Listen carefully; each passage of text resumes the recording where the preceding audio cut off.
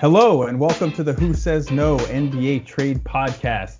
The NBA season is in full swing. The Cleveland Cavaliers are 3-0. The Orlando Magic are 3-0. The Raptors are winless. The Nuggets are winless. And James Harden is proving that you do not need training camp or really to be in shape of any kind in order to dominate the NBA. As always, my name is Colin Ward-Henninger. I'm an NBA writer for CBSSports.com. And joining me is Sam Quinn, the guy who's gotten to watch the Kuzmaization of the Los Angeles Lakers firsthand. Sam, how you doing today? You know what I love about this podcast, Colin? We mentioned right off the top, the Cavs are 3-0. It's super cool. The Magic 3-0. Kyle Kuzma looks great. And we're just not going to talk about any of that. Let's just talk about the same guy everybody talks about every day. You're setting the stage. It's all context. You know, you got to show the whole picture before you get into the specifics. It's journalism. Inverted pyramid. I promise we will do a Cleveland Cavaliers podcast at some point I'm not even going to say the near future, at some point in our lifetimes. Well, the thing is, I mean, everybody would just ask, are they going to trade Drummond? Are they going to trade Kevin Love? And now it's clear they don't need to. They got an undefeated team. Well, should they trade for James Harden right now? Because clearly they're the best team in the NBA. They could use the upgrade. Maybe they should be in the mix. You're going to take away from that Sexland backcourt. Yeah, exactly. You can't touch that now. If you're talking about like Kevin Porter Jr., like, okay, James Harden, you could be sixth man of the year again. He really could, I think. I don't think he's cracking that starting rotation if they're healthy. You cannot touch the Sexland backcourt. Like, I'm sorry. It's bigger than all of us. Sexland forever. All joking aside, Darius Garland looks a lot better than he did last year. So I am kind of excited about that. Well, it turns out if one of your guards knows how to pass, maybe the other one doesn't. So this worked out really nicely for Colin Sexton's endless crusade to never pass a basketball. Yeah, see, they were playing the long game the whole time. Yeah, exactly. They knew what they were doing. No offense to Cleveland fans, but we're not here to talk about the Cavs. We're here to talk about, as usual, James Harden, who has apparently added a couple teams to his wish list of teams he wants to get traded for. Apparently he still wants to get traded, which we'll talk about later if he still might want to do if that's going to be the best thing for him. But he did add the Portland Trailblazers and the Boston Celtics to his list. So that's in addition to the Miami Heat, the Philadelphia 76ers, and the Milwaukee Bucks are on there, and of course the Brooklyn Nets. In terms of the Blazers and Celtics, Sam, does this change anything for you? Do you see him now? When you heard this news, did you think like, oh, okay, yeah, that destination makes sense, or oh, they might be more likely to get a deal with one of these teams? What was your reaction? When I heard this news, my immediate thought was, well, okay, none of the other teams made a good enough offer, so he's going to add two more to the list, and then in a week we're going to get two more teams. And then in another week, we're going to get two more until we get to the point that Cleveland really is on this list. Because right now, it doesn't seem like anybody's making a good offer. Now, we can talk about whether or not Portland or Boston should or what those offers would look like. But all it said to me was right now there isn't a good deal on the table. So you think this is more of a product of the market rather than his desire to join one of these teams? Yeah, I don't think he sat down in front of Synergy and thought, wow, Jason Tatum's really good. Just right now, I'm finally okay with going to Boston. No, I think this is a leverage thing more than anything. They're trying to grease the wheels a little bit here. Nothing's working. They don't have any good offers at the moment, at least as far as we can tell. So they're trying to add some leverage by throwing some more teams in there. Now, do we think those are good fits? I'm a little skeptical. I mean, Boston has traded pretty much everybody at this point. They'll trade anybody. Should they break up Tatum and Brown? I'm kind of skeptical. I don't think that just having Tatum and Harden is enough to say we're winning the championship. And if that's not the case, why are you giving up a decade of contention with Tatum and Brown? I'm pretty skeptical. Portland, I'm a little more optimistic if they can do it, just because where are they going right now? They will never beat the Lakers with this Lillard-McCollum backcourt. It's just not going to happen. They're not a championship team right now. If they could get Harden, okay, sure, you're boosting your chances then. You're going from zero to something, even if that something is still pretty small. So I don't know that either of these teams is going to get a deal done, but I'll call myself intrigued. It was pretty funny. You just gave me his picture of James Harden in the locker room before games with his laptop out, or a tablet, just breaking down game film on Synergy, and his coaches walking and be like, wow, James, you're really committed. And then you look and it's Portland Trailblazers plays and Boston Celtics plays, nothing to do with his own team. I imagine that he's at Magic City and like, the ladies of the evening are, like, James, come on, you're not in your normal jovial spirit. And he's like, gotta watch Tatum tape. Like, sorry, man, not right now. He's Not right busy with now. his scouting. So Yeah. in a couple of weeks when he's watching Darius Garland tape, we'll really know that he's serious at that I'd say point. we got to get that's the real intel that we need. Yeah, You really but need to know how well he'll fit with them. well, with the Celtics and Blazers, I guess it's a little intriguing. It's it seems like the type of teams that are close enough to contention. The Celtics were obviously right in the thick of it in the East, but they look like teams that are close enough to contention that they got a guy like Harden. It could push them over the top. But the question with all these trades is, what are you giving up? And most likely, if you're the Blazers, you got to give up C.J. McCollum. And most likely, if you're the Celtics, you got to give up Jaylen Brown. I mean, if there was a way to do it where you're only giving up Kemba Walker and you could team Harden with Brown and Tatum, like, hey, now we're in business, right? Anybody's doing that. But it Well, seems that's the like other thing. that's probably not Do going you to happen. want Kemba Walker and James Harden on the same team? Because my inclination is no, you really don't. You saw in the playoffs last year just how badly Kemba got picked on. Do you really want to give opposing offenses another, exit valve that they can look at like that? James Harden isn't necessarily a bad defender. What he is a very specific one. He needs to play in a system that's designed purely to keep him in the post where his strength and his low center of gravity really have value. If you're asking him to just, hang out on the perimeter and guard a traditional shooting guard, it's going to go really badly. And if you have him and Kemba, your defense is going to be pretty bad. Yeah, especially if you're giving up Brown, who's, he might not be the best lockdown individual defender, but he's long and he's switchy and he's a wing and he's big. And, if you give up a player like that for a guard who is notoriously not a great defender, you're asking for it on defense. But how good is that team if you purely switch out Jaylen Brown for James Harden? Forget about anything else that might be in the trade. How good is that team if you just make that 1-for-1 swap? See, if they still had Hayward, I think. Well, no, Hayward's gone. I know. Dust in the wind. I understand, but I'm saying I'm trying to make the point that without an extra wing like that who you can rely on, it's going to be hard for just a Tatum, Harden, Kemba trio. I think just because of the nature of the NBA and where the positions lie in terms of everybody is loaded with wings, and we've seen, as you mentioned, in playoffs, like, you can load up on guards and you can do things to stop guards, but you need one of those. I think the tandem of Brown and Tatum is something that works well, or is designed to work well in the playoffs.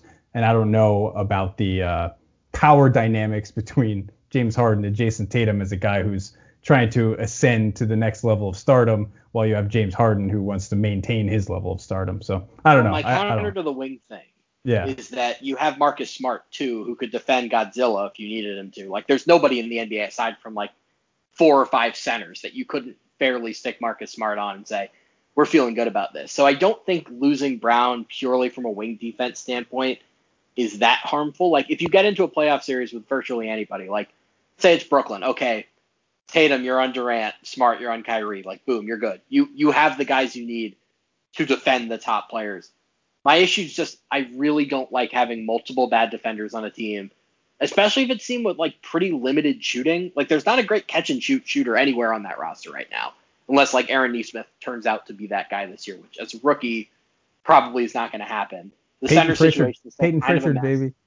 If you want to believe in the number 25, 26 pick, you want to believe in that guy to perform in the playoffs in his first year, great. I'm just not making that bet. Hey, they couldn't believe he was still available. Well, just my overall point here is that I think it looks better on paper than it is in reality. Like, I think it's kind of a weird fit. I think they'd be really good. I think they'd probably make the Eastern Conference Finals, or, fight really hard in the second round, maybe even make the finals. But I just don't really see it. And their window really is 2, 3, 4 years down the line, when Tatum and Brown are really at their apex. Smart is presumably still in his prime. They've used the Gordon Hayward trade exception. They've really maxed out that timeline. I don't think having James Harden, Time Lord is playing at a peak level. Time Lord fits into any timeline. That's the entire premise. But speaking of timelines, right? Sorry, quick aside. I watched Tenet tonight with my wife. That was a mistake. That was a confusing movie, man. I saw a good review. It was like, not only is it hard to understand, but it just kind of makes you not want to understand. I was like, yeah, I'm in on that. I think Inception was like the nice balance for Christopher Nolan, where like, okay, you have to like really think about this movie to understand it. It requires critical thought, but it's still a really good movie, and it's still approachable if you want to go in and like put in the work with it, I guess. Tenet is just a mess. Like, there's just no getting around that. That's just him trying to be the smartest guy in the room and failing. I also literally had to reach over and turn off my subwoofer because of the continual pounding bass that drowned out all of the dialogue. Well, that's every Christopher Nolan movie. Entirely necessary to understand the movie. I couldn't hear any of it. Anyway, every Christopher Nolan. Anyway, we'll talk about movies once they actually come back in theaters, which will be a very long time. But yeah, I think I agree with you that it doesn't really make much sense for the Celtics right now, especially because I'm like a huge Jaylen Brown believer. So, what about the Blazers? I mean, I don't think they can get a deal done. Like, I don't think CJ McCollum is good enough to be traded for James Harden. And, McCollum is younger, but like they're in the same general age range where like you get them and you assume we're doing this to win a championship in the next couple of years. I don't think that really makes sense for Houston. We'll get in a little bit. We'll get into why it might. So I just don't get it. Maybe you send McCollum to a third team, but if you do that, why wouldn't that third team just trade for James Harden? So I don't really get it. But if you can do it, yeah, it's great. Like, why not just let James Harden dribble a bunch and let Damian Lillard play like Stephen Curry, run around a bunch of screens? Your defense isn't going to be good, but guess what? It's not good anyway. So you're probably going to have the number one offense. That's nice. Yeah, to me, doesn't it seem like, especially after the moves that Portland made this offseason, doesn't it seem like they're just I know we say this a lot, but like, is this the last shot at the Lillard McCollum thing? Like, are we finally going to say, all right, it's not going to work? Like, if they're, have the same crappy defense and ends up being, in the play-in game this year, is that finally it? Because if that's the case and you can see the writing on the wall, then it makes you, a little more eager to pull the trigger on trade like this if you can do it. Well, what I think is going to happen is kind of what always happens in Portland, where like we hear, oh, Damian isn't happy with how this went. Oh, Damian met with the GM. He met with whoever the owner is now or whoever the owner will be in a year. And we'll hear about all the consternation. And then everybody will come out and say, oh, we're fine. We just needed to talk it out. There's nothing going on here. And he won't get traded because Damian Lillard never gets traded. Nobody in Portland ever gets traded. So that's what I think. I think their goal is perpetually just to be a 4 seed. They don't really have championship aspirations, which is the other reason why I don't think they'll like this trade, by the way. I think they'll look at it and they'll say, why are we going to mess with our legendary culture to bring in a guy who is not exactly known for his locker room presence? Yeah, and I mean, if we're talking about James Harden, like it was interesting enough that the first Rockets game of the year after their initial opener got postponed due to, among other people, James Harden, they play against the Trailblazers, and CJ McCollum went out and put up, 40-something points and hit a game winner. So if you're looking at, what the best part of that was, by the way? What was the best part? That was the best game of CJ McCollum's regular season career, and it was just like a casual game for James Harden. And they were dueling back and forth. And like Harden practically rolled out of Magic City, like rolled out of bed and came and played a pretty average game by his standards. And that was still like better than the best that CJ McCollum could do. It took everything that CJ had to beat that average James Harden night. Couple rebuttals there. CJ McCollum was great. He ended up hitting the shot that won the game, and James Harden turned the ball over when he had a chance. Also, it might be a stretch to say that 44 and 17 is an average game for James Harden standards. 6 for 13 from 3. I mean, come on now. It's pretty common by Harden standards. Can you name the other starters for the Rockets in that game? Only because I have the box score up in front of me because I can cheat. But yeah, I was a little surprised to see Jae'Sean Tate didn't get the start though. I was hoping 37 minutes for Jae'Sean Tate, 27 for post Achilles David Nwaba. Like, this was the Jimmy Butler Timberwolves practice on TV in real life. This really was Harden with the third teamers, like really taking it to the Blazers. If you're the Blazers, you can't feel good about that win. No, that's as close to a loss as you can get. I mean, we were just talking about the Warriors getting their first win against the Bulls on a Damian Lee desperation game-winning 3, and they all run out on the court celebrating like they won the NBA title. It's like, dude, that's as close to a loss as you could possibly get in the NBA. If you need Damian Lee to hit a game-winning shot, then you didn't deserve to win the game. You're in trouble, yeah.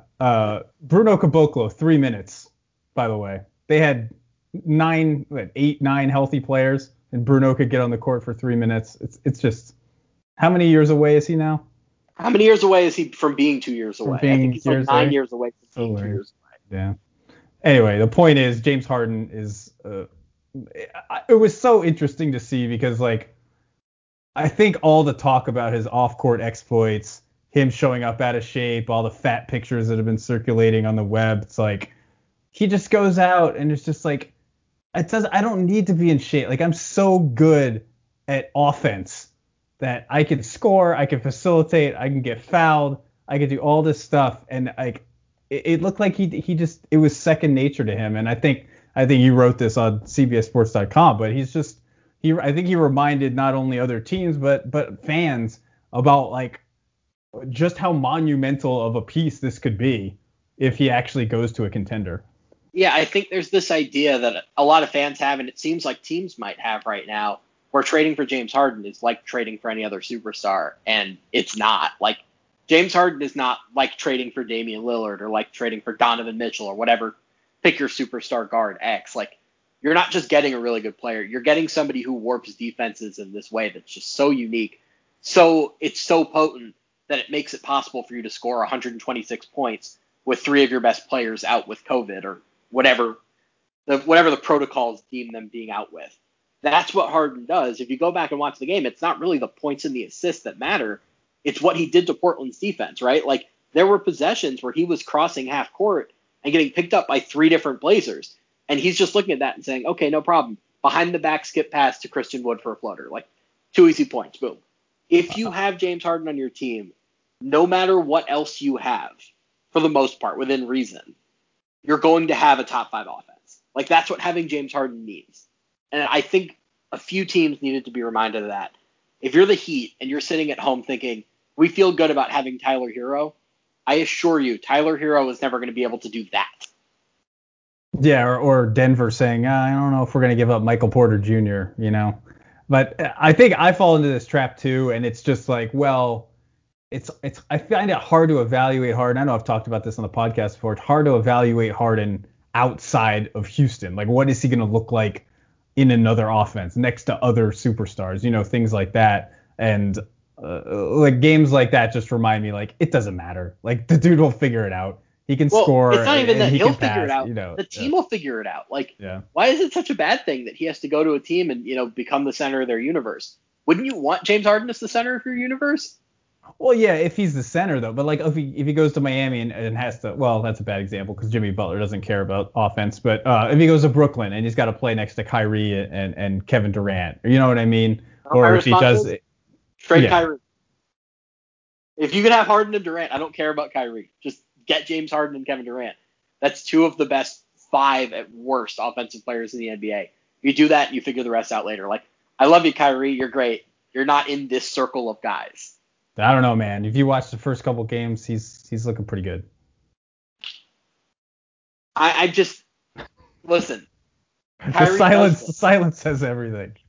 Kyrie does this. He'll have these, 10, 15 game stretches where he looks like an MVP, and then in a month, like, you're reading all these reports, like, the Celtics don't know when Kyrie Irving will be back. Like, Kyrie has to have this second surgery. Like, I'm not relying on Kyrie Irving. I'm sorry.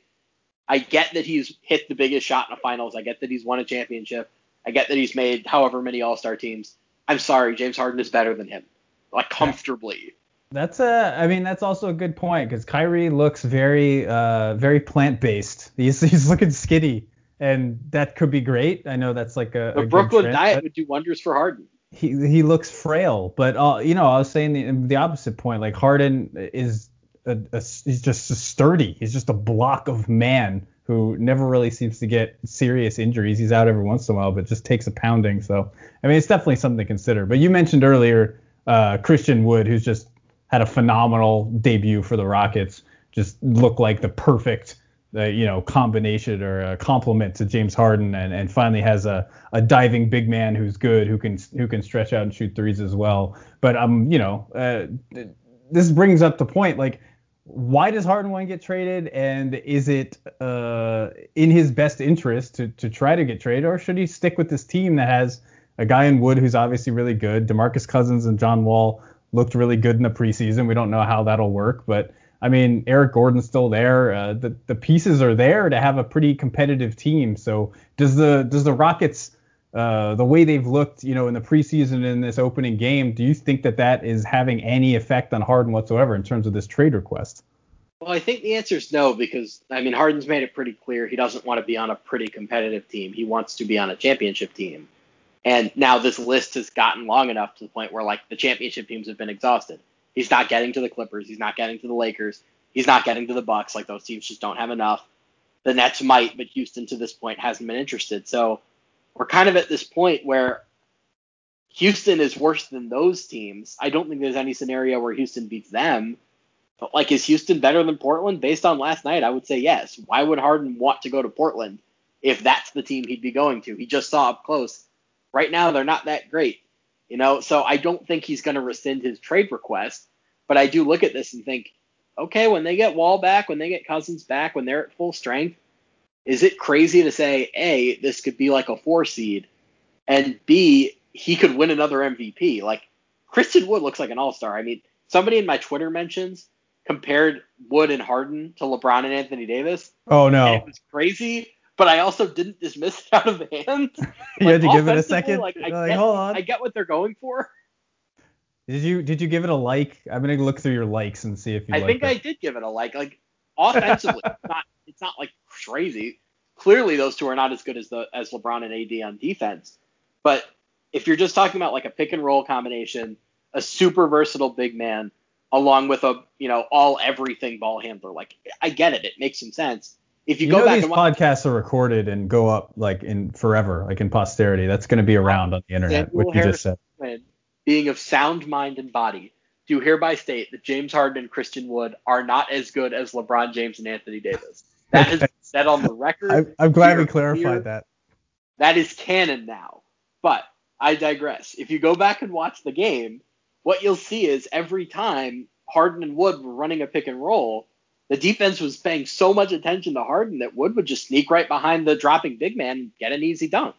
Like, if you can finish that well, if you're that athletic, playing with James Harden is going to help you. And I mean, do you agree he's the best? He's the best big man. I guess maybe peak Dwight would be the best offensive big man he's played with. I think Wood has a chance to be better than that. Yeah, and I think what separates, him and Dwight, well, I guess there's a couple things, but first, Wood seems extremely comfortable in his role. There was always that stuff with Dwight. Like, I need my post-ups, I need my touches, and all that stuff that kind of soured his ability to play with a guy like Harden. And then there's also the fact that Wood can stretch it out to 3, which, Dwight, if he was, a 14-year-old Dwight Howard right now, he might have started working on threes. But that's something that Wood brings that Dwight never did, and obviously like a guy like Capella never did. So I think the combination of the two, it's hard to say that he's not the best big man roller type that Harden's ever played with. And does that we talk about if that affects Harden, but what about now for the Rockets when you're looking for who you could get in exchange for James Harden? Are you thinking a little harder about your pieces now that or at least you've seen a very small sample size, like what Christian Wood is and how good that Cousins and Wall have looked, at least so far in the preseason? Does that change what Houston? Can I read you a quote real quick? I'd love to hear. Dwight Howard's trainer in 2018. It's not from Mark Twain? No. He wants to evolve into Anthony Davis, into Kevin Durant, but his own version of that. So you know what? Let's not rule out Dwight Howard developing a three-pointer. He has kind of become his own version of that, which is just not to shoot outside the key. This is a different version, but it's a version. I mean, if you really want to stretch the meaning of the word version, sure. But, I mean, we mentioned Portland at the top of the show, right? Like, I don't think that CJ McCollum for James Harden makes any sense for the Rockets whatsoever. But let's be realistic. NBA teams don't always act in their best interest. Remember when the Spurs had Kawhi Leonard and they traded him for DeMar DeRozan? It would kind of be like that, right? If you could have John Wall, Christian Wood, CJ McCollum, DeMarcus Cousins, PJ Tucker, like, okay, you might be the 5 seed this year. Like, maybe you could win a round. You could be a feel-good team. You could be like Oklahoma City next year. The difference is that Oklahoma City has 100 first-round picks and you don't. So you'd be a good team for a couple years, and then after that, you'd be stuck in lottery hell, except you don't have your own lottery picks. So there's no benefit to it, right? Like, there's no plan inherent in getting win now pieces for Harden. But is Houston desperate enough to do it? Maybe. Like we don't know how solvent that team is, frankly. Like we don't know if they can afford to be really bad for 3 or 4 years. Yeah, and I guess having Wall on the books is really the only deterrent, right? Because Cousins is on a 1-year deal or 2-year deal or whatever. Other than that, you trade PJ Tucker. Other than that, you've got a young group who's, in position for a rebuild. So there really are two different ways that they can go if they want to try to stay competitive, see what they've got. And I guess you can always blow it up later if you really want to, but getting rid of Wall is going to be very, very difficult. Well, I think we kind of saw this with A, Russell Westbrook last year, B, Chris Paul. If John Wall has a really good year, I think when he only has 2 years left on his deal, like maybe you could trade him. Like, say he comes back and looks like his old self. Next offseason, there are going to be a lot of teams that saved up cap space to chase, Giannis, Rudy Gobert, pick your superstar free agent that now can't. I think somebody could be talked into taking John Wall at that point if he looks really good. I don't think you should be making any long-term decisions based on we have John Wall, right? Like, you should be trading James Harden for the best package of young players and draft picks that you can get. You figure out the John Wall part of the equation later, right? If you have Ben Simmons and John Wall doesn't fit with Ben Simmons, then so long, John Wall, you're not as good as Ben Simmons. You still think that's the best deal on the table? The Simmons? We don't know if that's on the table. Like, look, right now, go look at on some the of theoretical table. Theoretically, sure, but if you look at like what people are reporting, Windhorst says the Heat are out or the Heat have stopped negotiating. Denver Post says the Nuggets have not, or they've talked about Michael Porter Jr., but there's not any traction on that deal. If there was something really good out there, I'm inclined to say Houston would have taken it. What it really seems like to me is that teams thought about this and they came to the conclusion, we don't want to mortgage our future for James Harden. And there are a number of reasons why you might not want to. And I get it. Like, he's old, or at least he's old by superstar standards. He's not in great shape. He doesn't have great habits. He takes over your entire culture. The Lakers are still out there. And even with James Harden, I'm not sure how many teams could beat them. Bad playoff history. Well, yeah, that too. Like, I am inclined to say that on the right team, that maybe could change. Like, for all of the jokes that we make about James Harden and for all of the bad games that he's had, go back and watch the Lakers series. He didn't put up great numbers, but that's because the Lakers were trapping him on every possession, right? Like, that still has a lot of value. It's a good point. And if he's surrounded by a different team and, in a different system, has another superstar next to him who's not Russell Westbrook, could be a little different. So the other team I want to mention here is, how far down do we need to go before the Rockets start to reevaluate the Nets package? And on the Nets side, how good do they have to look before they say, nah, we're good. We don't want James Harden. Yeah, that's a good. I mean, the Nets, I know they lost to the Hornets recently, but that was a nothing loss. That was just a schedule loss. They were down 16 in the fourth quarter, and then you snap your fingers and they're down 2, right? Like, they clearly have that year that championship teams have, where they can steal a game from you in 5 good minutes. Right, which makes me think. I mean, I love watching this team just because, one, I'm so happy to see Kyrie and KD healthy because they're just the most phenomenal offensive basketball players. Talking about James Harden, when Kyrie's healthy, I think he's at least close to that tier. But Durant's obviously just another beast in itself. So watching those two has been amazing, and then also just seeing how freaking deep that team is, with really good NBA players, and the pieces seem to work together. So I can't see unless they hit a real snag, I can't see them just giving up young players and picks and doing what they have to do to get Harden when it looks like they have, if Kyrie and Durant are healthy, I think that's a championship contender, as constructed. What do you think? Well, so here's the argument against that. Durant and Irving are both coming off of very, very serious injuries. Kyrie has had several, and quietly, Durant doesn't have a great health history even before the Achilles. So if you could bring in a third star, you're giving yourself an insurance policy, right? Say you're in game 2 of the second round, you're playing Miami, Kevin Durant tweaks his ankle and he's out for 3 games. Okay, with Harden and Kyrie, you have a chance. It's not great, but your season isn't over at that point. The other thing is, with all of that depth that they now have, and frankly, it's a lot more than I thought they were going to have, trading for James Harden doesn't have to mean gutting your entire roster, right? Say that it's Karis LeVert, Spencer Dinwiddie, Taurean Prince, and Jared Allen, like 4 very important pieces. Okay, then you still run 8 deep. You still have a mid-level exception to use on the buyout market down the line. You could probably hold on to some of your picks at this point, maybe make a trade at the deadline. Like, you don't have to just be a 3-man team. You wouldn't be the 2011 Miami Heat, right? Like, right now, I look at that team and I say, at the very least, beyond Durant and Irving, do they have the most aggregate shooting of any team you've ever seen? Like, this is nuts. Like, Timothy Luwawu-Cabarrot came off the bench today, the fourth quarter, and he makes like 3 threes. Like, this is the 12th man on this roster, and just everybody can shoot except for the centers. It's wild. Like, man, they're so much better than I thought. Like, I just have to put that out there. I was a big Nets pessimist, and I think there's still reason to be scared. But, like, man, offensively, they're so good. Yeah, and it's like I saw, that first Durant preseason game, and it was like, oh my goodness, they're gonna be so great. And I tried not to overreact to that, but like when those two are on the court, it's just like, man, and you saw it with Durant. I forget which game it was, but he just came out. I think it was a national TV game. He came out in the second half, and it was just like he decided to score, and like that was it. He just scored like 12 straight points, and it was like, all right, well, we're never gonna stop Kevin Durant. So I guess it always comes back to the philosophical, like, do we want a deep team with a lot of options, or do we just say, look, if we have Kevin Durant, Kyrie Irving, and James Harden, it doesn't matter what we put around them. And to your point, you still have some very functional, very good NBA players next to them. You're just not quite as deep. But if you get those 3 guys, is it like, who cares what else we have? We're title contenders with these 3 guys. Got a number for you. Nets lose by 2 today. Durant and Irving combined for 54 points. What do you think the third leading scorer scored for them? I think Dinwiddie got hurt, so like Karis LeVert maybe with like 14. It was Joe Harris with 13. Ooh. There you go. There's your answer why you trade for James Harden. James Harden is never going to be held to 13 points.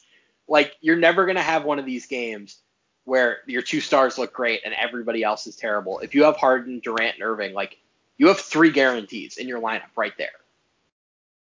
Do you think that ultimately gets done? I'm just wondering where your head's at right now. I think Houston has dug in so deep and has so much talked themselves out of Karis LeVert that there's just no way that they take that package. Now, that's an interesting question, right? Because Karis LeVert looked great in the opener. He's been kind of so-so ever since. The shooting is right around where you'd expect it. 5 of 14 from 3 on the year. That's roughly league average. Nothing that Karis LeVert has done would change my opinion on him. The only question here is, how far does the bar get lowered?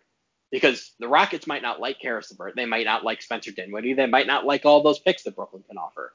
But does that matter if that's the best offer on the table in February, March? I don't know. Like, I don't know how far Houston is willing to go. Are they willing to go an entire season like this? I don't know. That's the other question I had is what happens if Houston's 8-2 or 15-7 or what I mean? Like if this works and they're winning, and we know that if James Harden is on the court, he's a regular season winning machine. Like, they're gonna win games. So it's just gonna be weird to me if they're going out and they're having a pretty good year and Harden's still like, nah, I want to get traded. It's just gonna be a very strange situation. And well, there's precedent for this, right? Like, Kobe did it. He demanded a trade, and the Lakers started out really well. They traded for Pau Gasol, and he took it back. Well, Marcus Aldridge asked to be traded.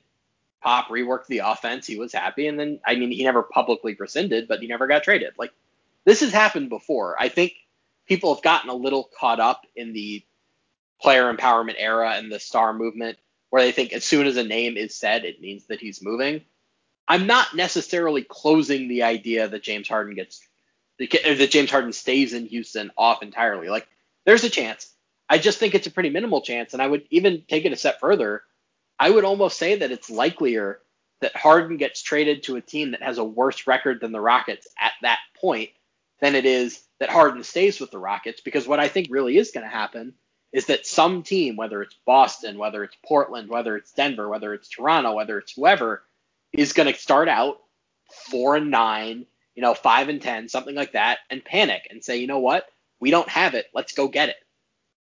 It's a good point. And for a team, it sounds like everybody thinks that they've got what it takes at the beginning of the year. So when you feel it out over the course of the first couple months, and like you said, a team that's clicking and is looking great, if the Nets jump out to a huge start and go, 16-2 or whatever, they're probably not going to be looking at Harden trade. So it is going to be one of those other teams that has gotten off to a worse start. But the question is, will they, getting James Harden, propel them to eventually being ahead of those other teams? And only time will tell. But it's such a weird situation, and I don't even know what to think at this point. I do like that Harden came out and just smoked everyone in that first game and showed why he's deserves to be traded to these teams if that's what he wants. How many teams feasibly exist in your mind that are a James Harden trade away from you picking them to beat the Lakers in a 7-game series? Just play out this exercise with me. Like teams that can actually get him? Right, like the Clippers, if you just add James Harden, would beat the Lakers. But I'm saying could feasibly make the trade with the trade in mind. How many teams exist? Not that you're thinking, oh, maybe they could. No, how many teams exist could get James Harden, and in your mind that would make you say, I will pick this team over the Lakers? Probably the Nets.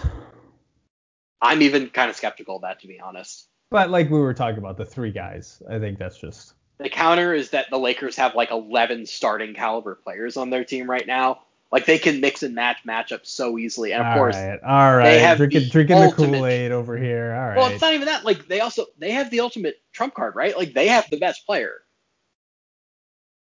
Do they? Remember we were talking about Kevin Durant possibly passing LeBron James before he got hurt. So I'm just saying. I'm not gonna rule out the idea that when we get to the finals, Durant is better than LeBron. Like I think there's a chance of that, sure. But are we really gonna do this after what we saw LeBron do in the playoffs? Like really?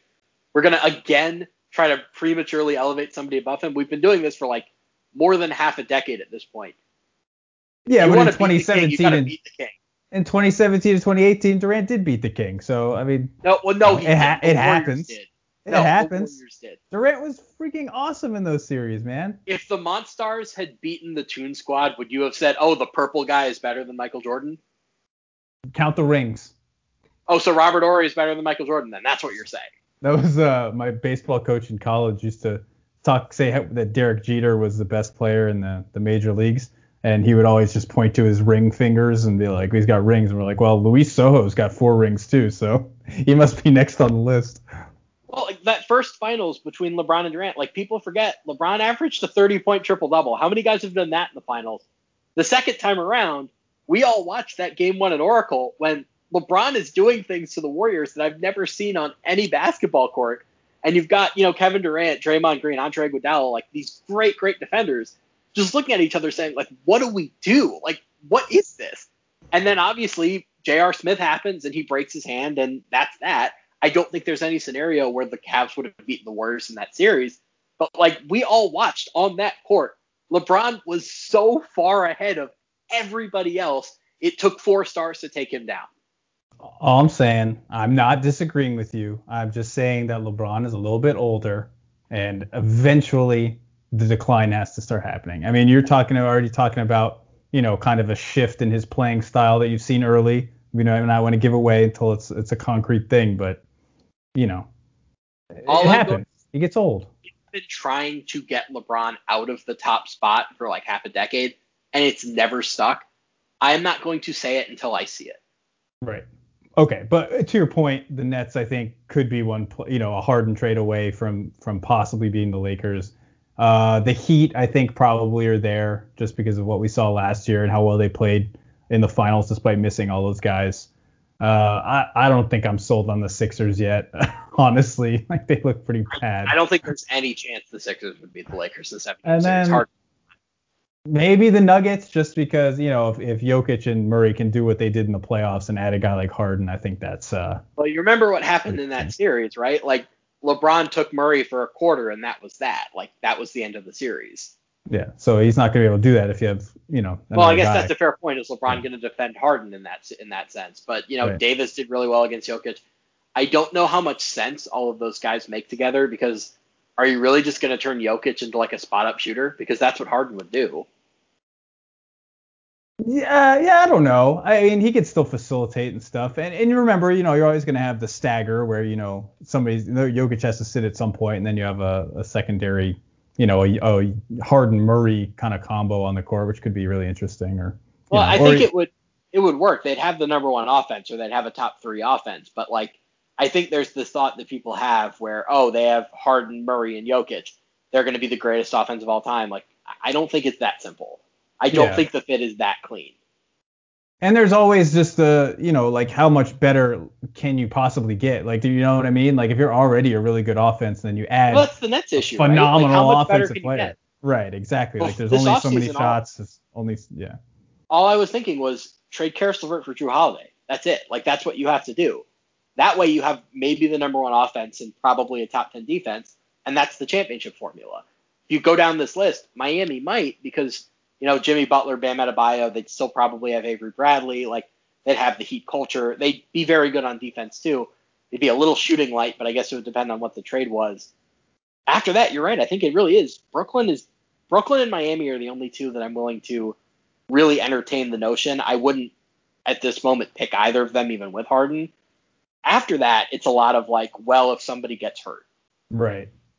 And just before we go, we just need to bring up, with the way the Warriors have started this season, not looking great, getting smoked in the first two games and barely beating the Bulls. How long until we just throw the entire, Wiggins, Wiseman, Minnesota pick, whatever picks we got, and just try to get Harden?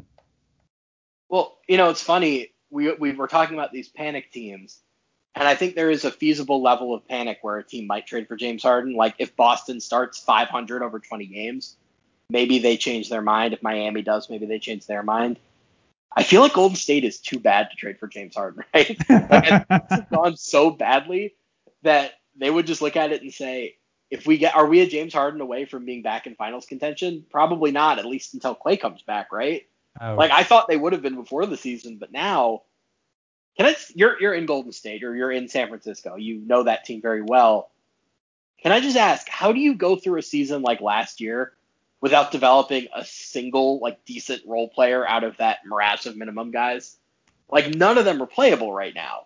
Like Eric Pascal would not be playing on a good team right now. Yeah, well they'll tell you that Pascal's there. They'll tell you that Jordan Poole is on his way. That's their propaganda On message his way that is they've what you been say sending last out. year. Now this is the time to win. He put in the best summer of any of the players. He's working hard. He's ready to go. By midseason, he'll be a contributing member of the team. That they play that. Marquise Chris was on his way. He was going to be a huge, vital part of their team before he got hurt.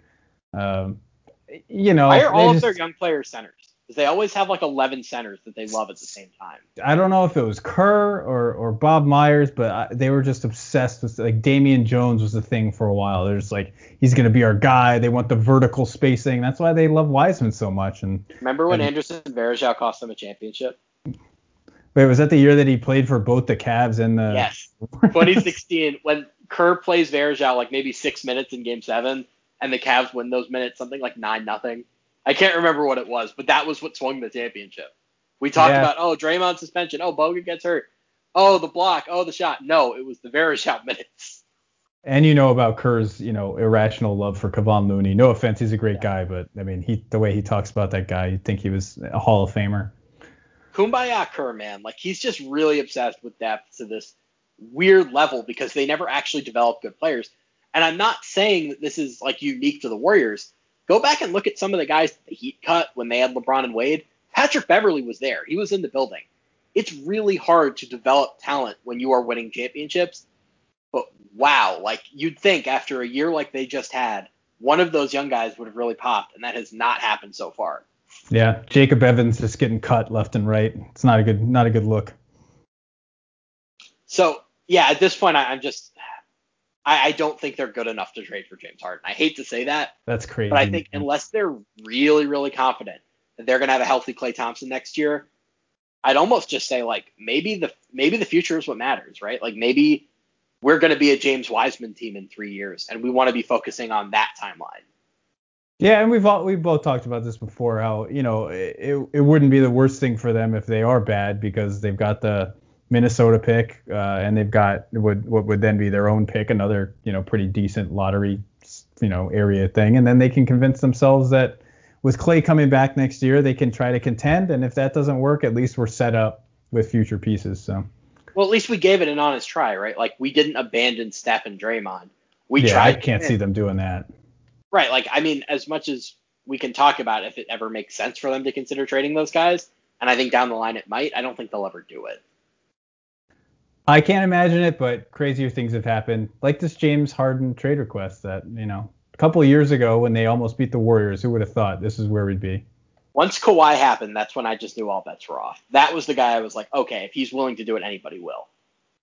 And that's why we started this podcast, just so we could talk about things like that. Sam Quinn, it's been a fantastic conversation. I literally can't wait to see what happens with Harden. Like, we talk about stuff a lot, but this could be like, a league-changing dynamic, and he's such a polarizing, weird person to begin with. It just makes for fascinating conversation. Colin, this was a historic episode of our show. You know why? I think I know what you're going to say, but go ahead. First episode without the Stepien rule. I knew it. And I'm glad you mentioned it at the end because that can actually technically counts. Technically counts? Okay. You said the word. Well, the next episode we do, I presume we're going to be talking about more concrete offers, so the Stepien rule will come back. So we may never get another shot at this. That's right. We need to just kind of honor it and just observe it and take it for what it is. So when we do our spin-off pod, it'll be called the Stepien pod. We're already talking about spin-offs. I love it. We're like 10 episodes in, not even. Sam, thank you so much. Well, that's the optimism we need. Thank you so much. We will talk to you soon about more potential fake trades around the NBA. I love it. Pleasure as always, Colin. All right. Take care, man.